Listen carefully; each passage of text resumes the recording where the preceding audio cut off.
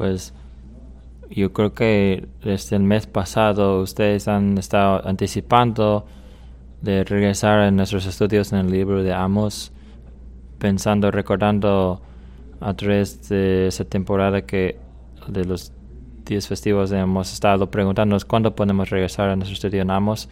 Creo que ya ha pasado casi un mes desde que hemos regresado. Entonces esta tarde hemos regresado a Amos capítulo 6. Yo creo que ha pasado tiempo suficiente para recordarles un poquito de la información del fondo de Amos. Amos proviene del tierra de Judá y está hablando casi completamente al reino de Israel. Eso está como que en el medio 700 dentro de unas décadas de un gran juicio que Dios va a traer sobre el reinado del norte por sus pecados contra él. Entonces Amos está hablando contra Samaria, que es el capital del reino del norte,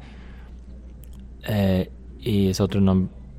Menciona otro nombre de Sion, otro nombre de Jerusalén. Entonces vamos a ver capítulo 6, Amos 6 juntos. Déjanos empezar leyéndolo entonces.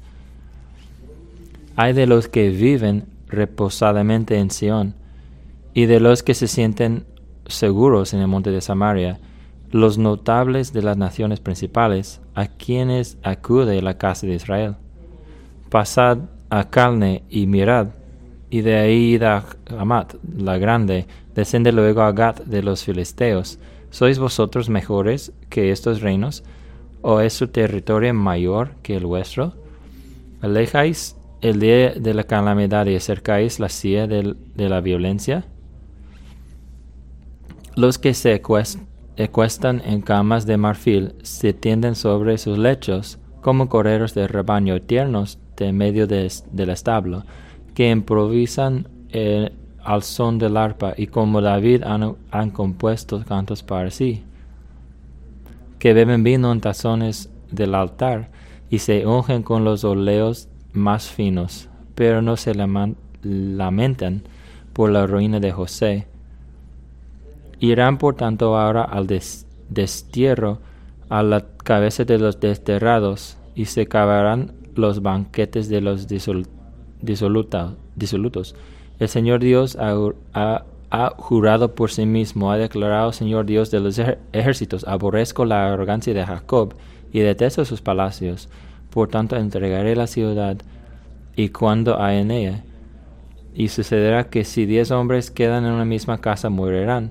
Entonces su tío o su incinerador levantará a cada uno para sacar sus huesos de la casa, y dirá al que está al fondo de la casa: ¿alguien más contigo? Y éste responderá: nadie. Entonces aquel dirá: cae, porque no se debe hacer mención del nombre del Señor. Porque aquí el Señor ordenará que la casa grande sea reducida a escombros, y que la casa pequeña sea hecha a pedazos. Corren los caballos por la peña, se ara en ella con bueyes. Pues vosotros habéis convertido el derecho en veneno, y el fruto en la justicia en amargura. Vosotros que os alegráis por lo de Bar, que decís: no hemos tomado para nosotros Cariamín con nuestra propia fuerza. Pues aquí levantaré contra vosotros, oh casa de Israel, declarará el Señor Dios de los ejércitos, una nación que os afligirá desde la entrada de Hamat hasta el rollo del Arabá. Esa es la palabra de Dios. Que Dios la bendiga a nosotros. A mí no me importa. A lo mejor esas son las cosas más dolorosas que podemos escuchar en medio de dificultad. Escuchar a alguien que nos diga: a mí no me importa. Como yo, de ser un maestro anteriormente, entregar tu vida y tus esfuerzos en algo y escuchar a un estudiante que diga: no me importa, es algo doloroso. No hay muchas formas más grandes que podemos lastimar a otras personas que decirle que a mí no me importa. Y lo que Dios está enfrentando aquí en ese capítulo que acabamos de leer es una gente indiferente, una gente que no le importa. No le importa buscar a Dios, no le importa agradecer a Dios, no le importa vivir el tipo de vida que muestra que están caminando con él, que lo están sirviendo. Entonces en esta ya vamos un rato en este libro, ya estamos acabando de medio tercer parte de ese libro.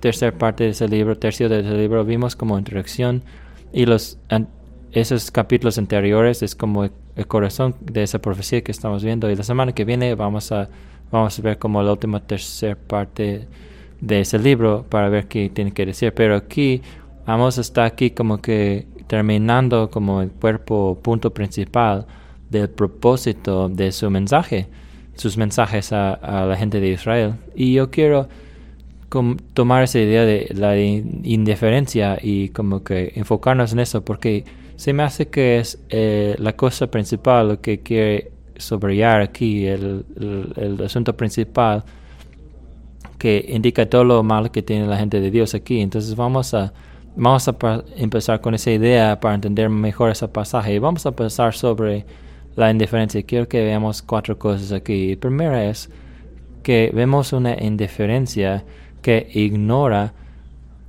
asuntos últimos o asuntos principales. Una indiferencia que ignora asuntos últimos asuntos. Y estamos viendo los primeros 3 versículos y la verdad, el corazón de lo que ve que está mal aquí viene en versículo 3. Él les habla y dice que están alejando el día de calamidad y causando la silla de la violencia acercarse. Entonces hay 2 cosas que están sucediendo al mismo tiempo. Están como empujando o jalando al mismo tiempo, ¿no? Están empujando o alejando esos asuntos de importancia, esas advertencias que están escuchando de Amos. Y necesitamos nosotros entender que lo que tenemos aquí con Amos representa un número de sermones probablemente que él predicaba a través de tiempo, y ellos habían escuchando esos mensajes, predicaciones de Amos, escuchándolos y como que empujando ese mensaje principal, ese día de calamidad, día de juicio, que Amos lo está advirtiendo contra ese día. Y aún mientras, al mismo tiempo que están como que alejando, empujando esa idea a último asunto, han estado invitando ese día a acercarse, como él dice en versículo 3, causando la silla de la violencia a acercarse. Y entonces, en medio de eso, en medio de ese juicio venidero que están negando ver, rechazando ver, hay esa indiferencia, y se ve como está presentado a nosotros en el principio del capítulo, ¿no? Hay de los que viven reposadamente en Sion. En otras palabras, están complacentes, están como que apatéticos, están reposando y no les importan las cosas de Dios. Y no podemos escapar el asunto de que estamos hablando sobre la gente de Dios, los que están reposando en Sion. Y luego cambia su atención al norte y dice, ustedes que confían en el monte de Samaria. Entonces esas cosas parecen que van muy bien, ¿no? Hay un gran nivel de prosperidad. Sus enemigos están débiles mientras ellos están fuertes. Hay paz en la calle. Hay un rey fuerte en el trono. Así que ellos se han alimentado sobre ese falso sentido de seguridad y se han llegado a ser indiferentes en cuanto a las cosas de Dios, y pueden ver las cosas que valoran, las cosas, gente notables, gente de influencia en esa primera nación, ¿no? Esas son las personas a quien viene la gente de Israel. Vienen a ellos porque ellos tienen influencia, porque ellos tienen poder, y eso les da una falsa sentido de seguridad. Y yo creo que eso es lo que quiere decir aquí en versículo 2. Dice, pasad a Calne y mirad a Amat y a Gat. ¿Qué tienen en común esos 3 lugares? Pues hay cosas que sabemos y cosas que no sabemos, pero una cosa que sabemos que conecta esos 3 lugares es que todos estaban ubicados en lugares de frontera o lugares de ningún, como que de donde no había nadie entre naciones. Entonces esas eran ciudades que cambiaban de mano de una nación a otra, quien lo controlaba, porque estaban en la frontera, eran difíciles de proteger, y debido a eso, porque eran difíciles de proteger, la gente que vivía en esas ciudades pasaba mucho tiempo intentando edificar defensas, construir defensas, intentando proteger a sus ciudades. Y su punto aquí es, mira, si confías en Amat o Gat, ellos se enfocan todo su tiempo en sus defensas. Ellos entienden muy bien la fragilidad de su existencia. Y tú dices que quieres ser mejor que ellos. Tú no estás preocupado, no tienes nada de preocupación por lo que está por venir. No te importa el juicio de Dios que está en camino. Te sientes seguro. Sin embargo, es muy lejos de la realidad de la situación. Entonces, aquí están poniéndose primero. Ellos son las primeras personas, los primeros ciudadanos de esa nación. Esa nación está al punto de ser extinguido. Y viéndolo hacia atrás, podemos ver que es muy tonto, ¿no? Pasar todo nuestro tiempo valoroso y energías y enfoque sobre algo que están desapareciendo, tan temporal. A lo mejor habías escuchado una definición de pecado que va así. El pecado es eso que en una multitud de formas nosotros nos colocamos al centro del universo.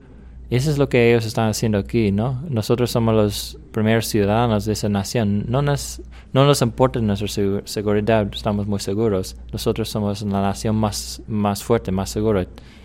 Y están ignorando esos asuntos últimos. Están ignorando la promesa de juicio que está ahí al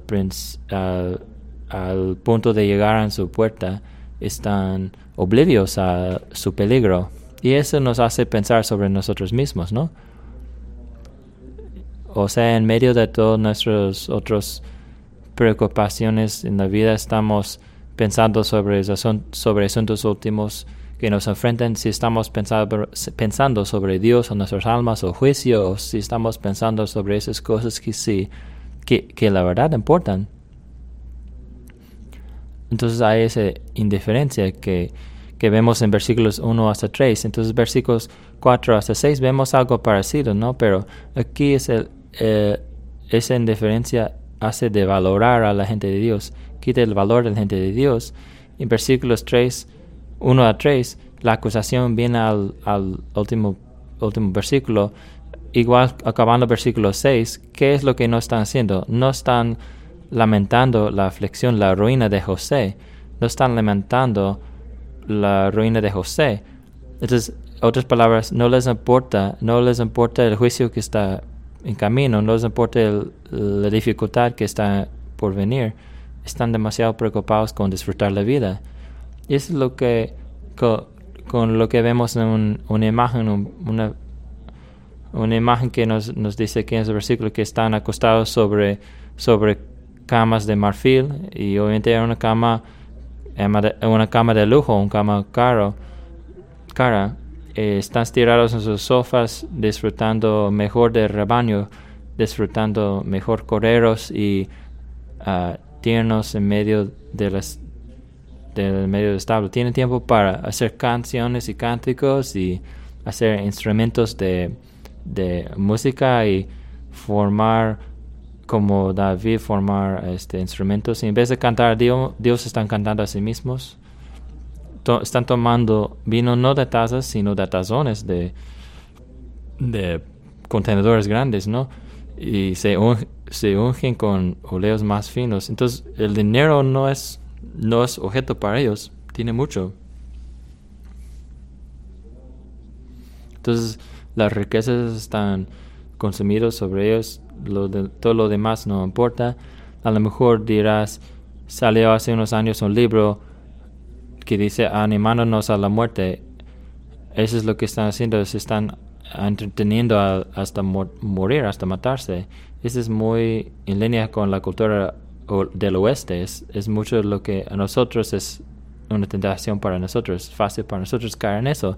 Todo nuestro ingreso desechable que podemos hacer está entregado en comprar lo mejor y lo más actual y las más novedad, y gastar todo el tiempo y energía y recursos sobre esas cosas. Entonces, si los versículos 1 hasta 3 tienen su enfoque sobre la influencia y el poder, en los versículos 4 hasta 6 están enfocados en la afluencia, en las riquezas. y todo lo demás está ahorcado, dejado a un lado. Y eso es como funcionan los ídolos. Los ídolos no te dejan, no te permiten tener espacio para conservar otras cosas. Los ídolos quieren todo lo que tienes. Así que si tu ídolo es el lujo y el confort y el placer, tu ídolo va a succionar todo lo demás, todo disponible en esa categoría. Todo lo que puede va a quitártelo. Así que mientras ellos no están lastimados, no están lamentando la ruina de José, no le importa la iglesia, no le importa lo que está sucediendo a la gente de Dios en sus aflicciones. Esa me recuerda a otro profeta. Pueden recordar a Ageo. Y Ageo, la gente había regresado del exilio y ellos están construyendo sus casas, ¿no? Eso es bueno, está bien, necesitan reconstruir sus casas, ¿no? Pero Ageo dice, ustedes están poniendo sus casas cedro o lo tomamos a entender que están como que decorando sus casas de una forma muy cara y lujosa, ¿no? Están intentando arreglar su casa de la mejor forma que puedan calzar. Y mientras Ageo dice, no tienes ningún interés en la casa de Dios. La casa de Dios está arruinada, en ruinas, mientras todas tus casas están consumiendo tu atención. Es la misma idea aquí, ¿no? Esa indiferencia que quita el valor de la gente de Dios y quita el valor de la iglesia de Dios. Y es el opuesto, es muy opuesto. No están afligidos con la aflicción de José. Nada de ese tipo de pasión de corazón para la gente de Dios. Yo pienso sobre el padre de la iglesia Afaneo, que vivía en los 300 después de Cristo. Está luchando con Ario, que era como primer testigo de Jehová, si se puede decirlo así. Y él decía que Jesús era solamente una criatura, una gran criatura, primera de las creaciones de Dios, pero al fin y al cabo Jesucristo era una criatura, no completamente Dios. Y Ateneo vio que esa era una gran amenaza a la iglesia y que tenía mucha influencia en la iglesia para el arianismo, y él luchaba contra eso con todas sus fuerzas, y era una batalla que tardó año tras año por la vida de la iglesia. Y él lamentaba el estado de la iglesia. De hecho, hay una cita de unos históricos de la iglesia que decía que él dijo, él por fin conquistó por sus lágrimas.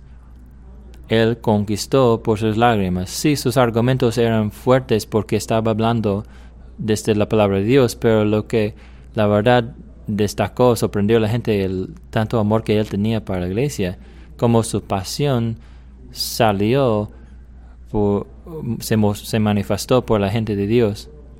En medio de un mundo que está autoabsorbado en sí mismo y autosatisfaciéndose, la gente de Dios debe ser de otra onda, otra cosa, y debe tener otro enfoque. Mientras ellos están afligidos, sienten esa aflicción. Entonces hay esa indiferencia que se manifiesta así. Y yo quiero saltar unos versículos para ir hasta versículos 12 y 13. Y hay tercer lugar donde vemos la indiferencia de la gente. Es una indiferencia que distorsiona los caminos de Dios. Versículos 12 y 13. Vamos a regresar a rellenar los demás versículos en un momento. Pero quiero hacer esa pregunta. Digamos, hacer esa pregunta. Y es un gran ilustrador. Y dice, ¿corren los caballos por la peña? Hermanos y hermanas, dice, niños y niñas, ¿pueden correr los caballos, por la peña? Sí pueden hacerlo, pero es peligroso, se pueden caer sobre las piedras, ¿no? Y algunas traducciones dicen, hay una traducción que usan los bueyes para arar sobre las piedras, y dice, no, esa es una distorsión de su propósito. Es un mal uso de los caballos, de los bueyes. Dice, ok, pero ¿qué han hecho ustedes? Pues vosotros habían convertido justicia en veneno. y el fruto de la justicia en amargura. Y la idea es que ellos han torsionado algo que vino de Dios, han cambiado, transformado en una forma negativa algo que Dios les había dado. La gente de Dios debe mostrar algo de Dios, debemos mostrar algo del carácter de Dios. Pero en vez de hacer eso, han sido torsionados por la gente de Dios. A lo mejor usan las mismas palabras, a lo mejor hablan sobre la justicia, pero de verdad no hay fruto, no hay belleza, no hay bondad en esas palabras. Deben dejar la justicia salir como aguas, y la justicia es como un río, pero todas esas cosas se han cambiado algo hermoso en algo feo.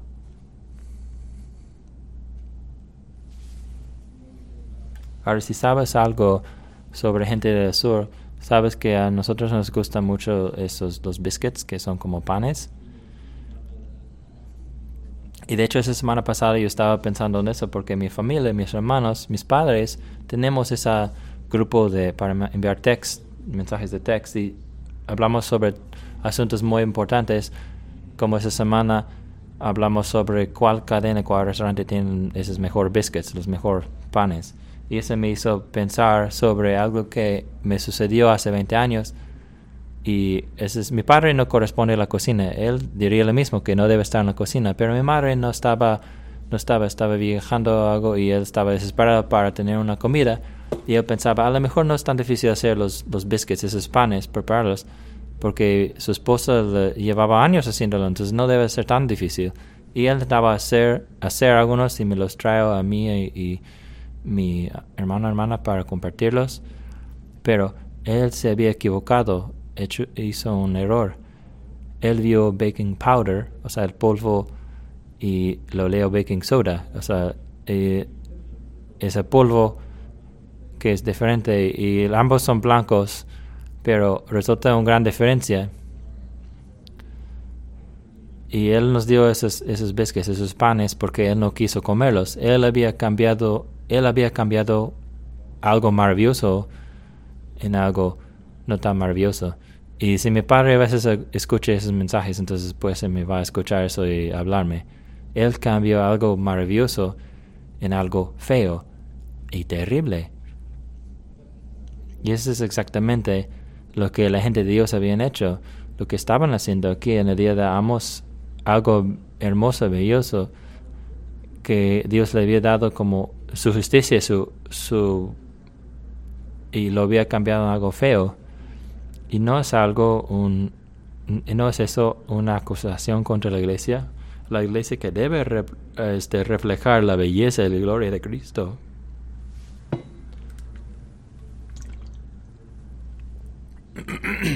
Que gente entre y lo viera algo diferente, la autojusticia y la hipocresía,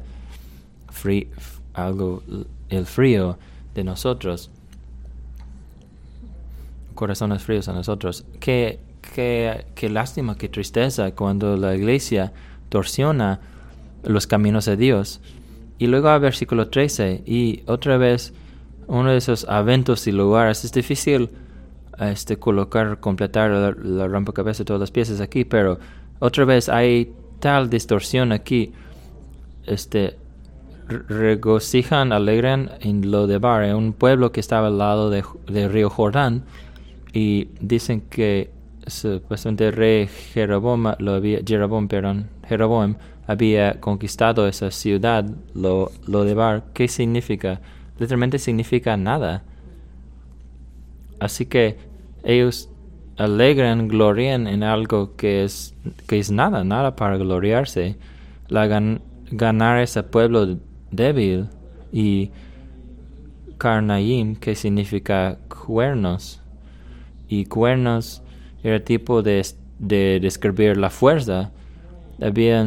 Habíamos tomado ese pueblo que se llama cuernos por nuestra propia fuerza, pero resulta que era algo débil,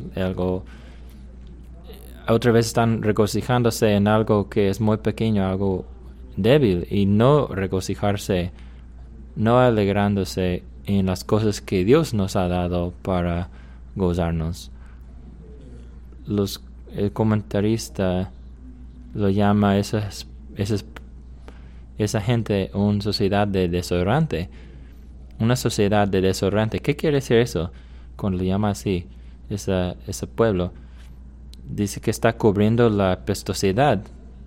Hay tipo de sociedad que hace eso, ¿no? Como son muy sonrientes o caras fingidas o con todo bien, pelo cortado bien y casas bonitas y calles tranquilas, pero en su corazón está podrido. Dice, el desodorante lo está como que cubriendo, pero abajo apesta. Y ese es un gran desafío para nosotros, no que no sea como una fachada de cristianidad, una superficie de cristianidad de fe, sino que sean cosas verdaderas, actuales en nuestras vidas y que controlan nuestras vidas. Entonces esa gente estaba distorsionando los caminos de Dios. Entonces toda esa indiferencia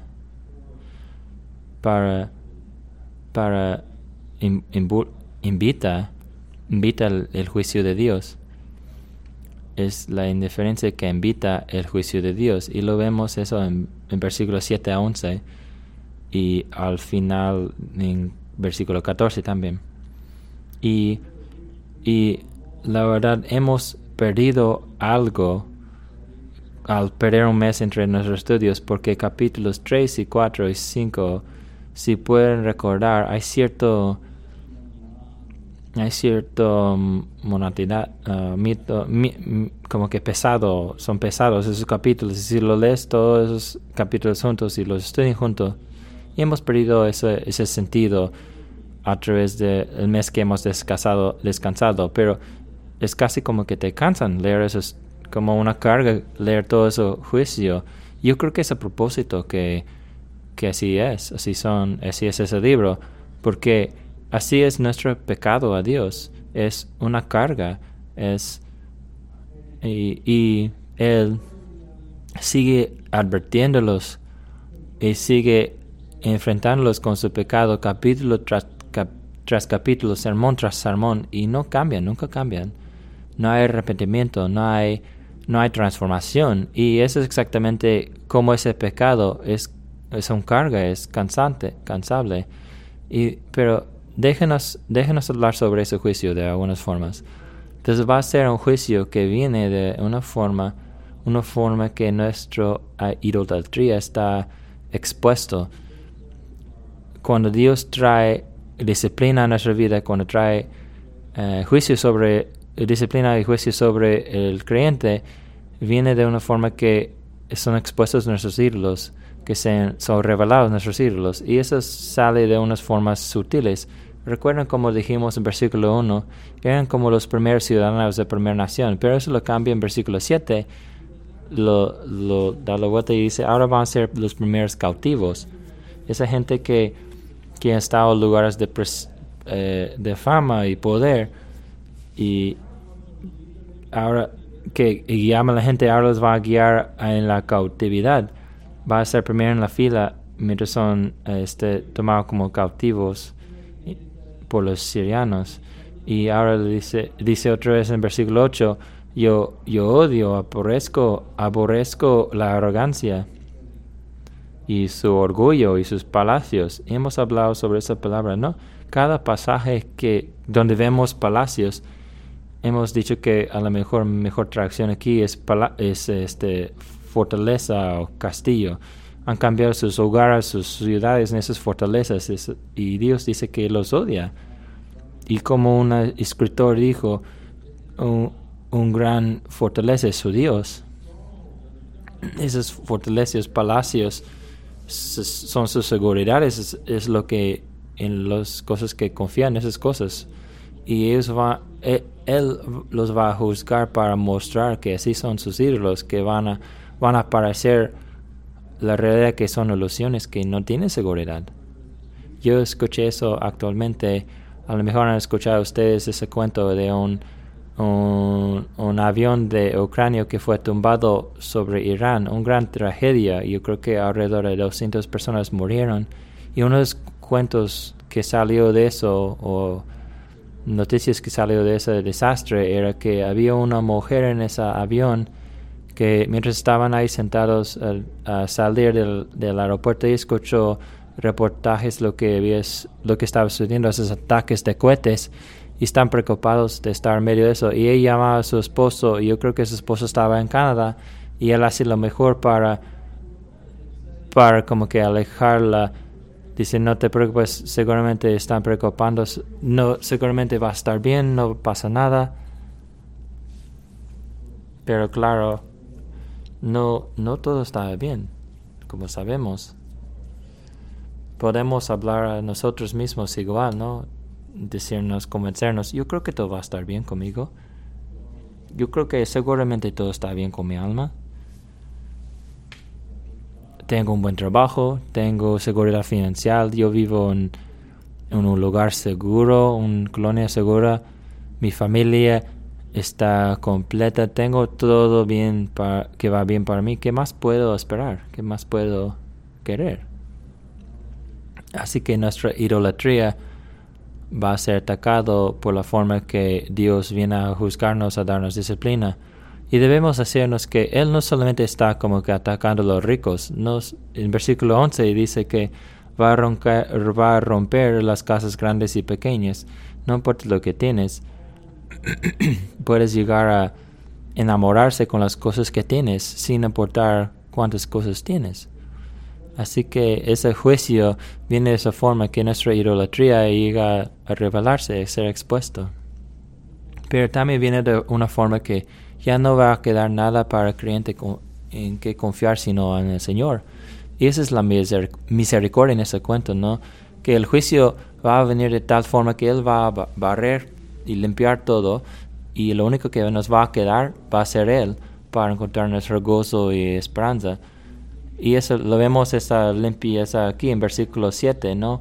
Los cautivos van a ser llevados y esos que están en los banquetes van a ser quitados. Y luego a este interesante tipo de ilustración, yo creo que es en versículos 9 y 10, y está presentándose como que y suceder si 10 hombres quedan en una misma casa, morirán. Entonces llegan sus familiares, entran y buscando, llega la devastación, y hay algunos sobrevivientes que están ahí, que sobreviven y están intentando como que levantarse y entran en la casa, y están buscando los otros que sobrevivieron y están diciendo, ¿alguien sobrevivió? ¿Has encontrado a alguien? Y lo único que encuentran son los muertos. Entonces, ¿cómo entendemos el versículo 10, acabando el versículo 10? Es una pregunta. ¿Significa es algo supersticioso que no debes mencionar el nombre del Señor aquí porque es Él que ha traído el desastre sobre nosotros? A lo mejor puede ser, pero probablemente que no. Yo creo que lo más probable de lo que está diciendo aquí es que tú puedes dejar de llamar el nombre del Señor porque ya no hay sobrevivientes para orar, para quien orar.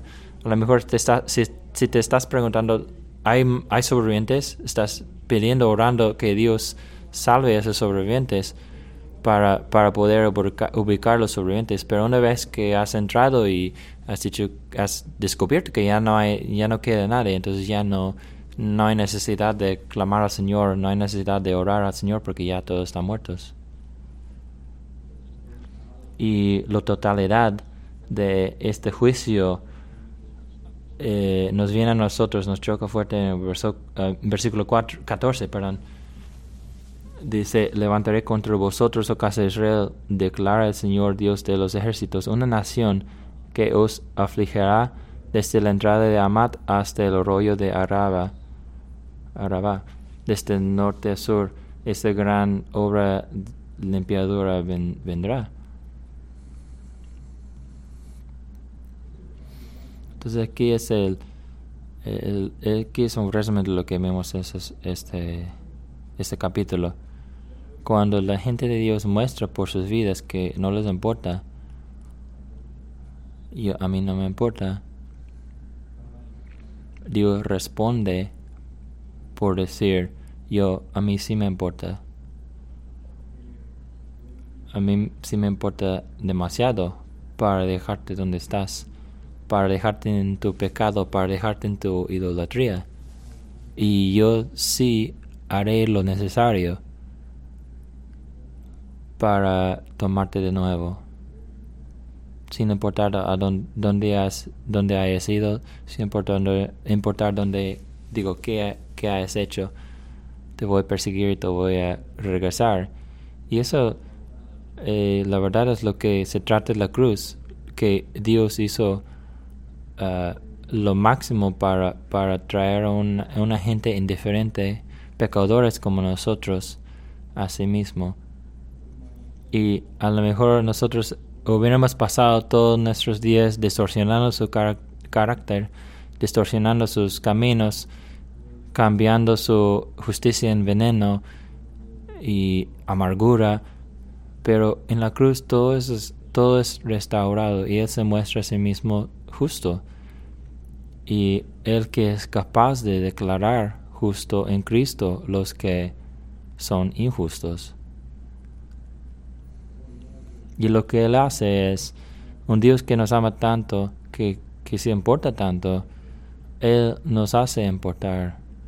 Él nos hace que importemos y pase lo que pase en los ídolos que tengamos, decimos ya no más, ya no quiero hacer eso más. Quiero vivir de una nueva forma, porque Dios me quiere tanto. Déjanos ponernos de pie mientras oramos.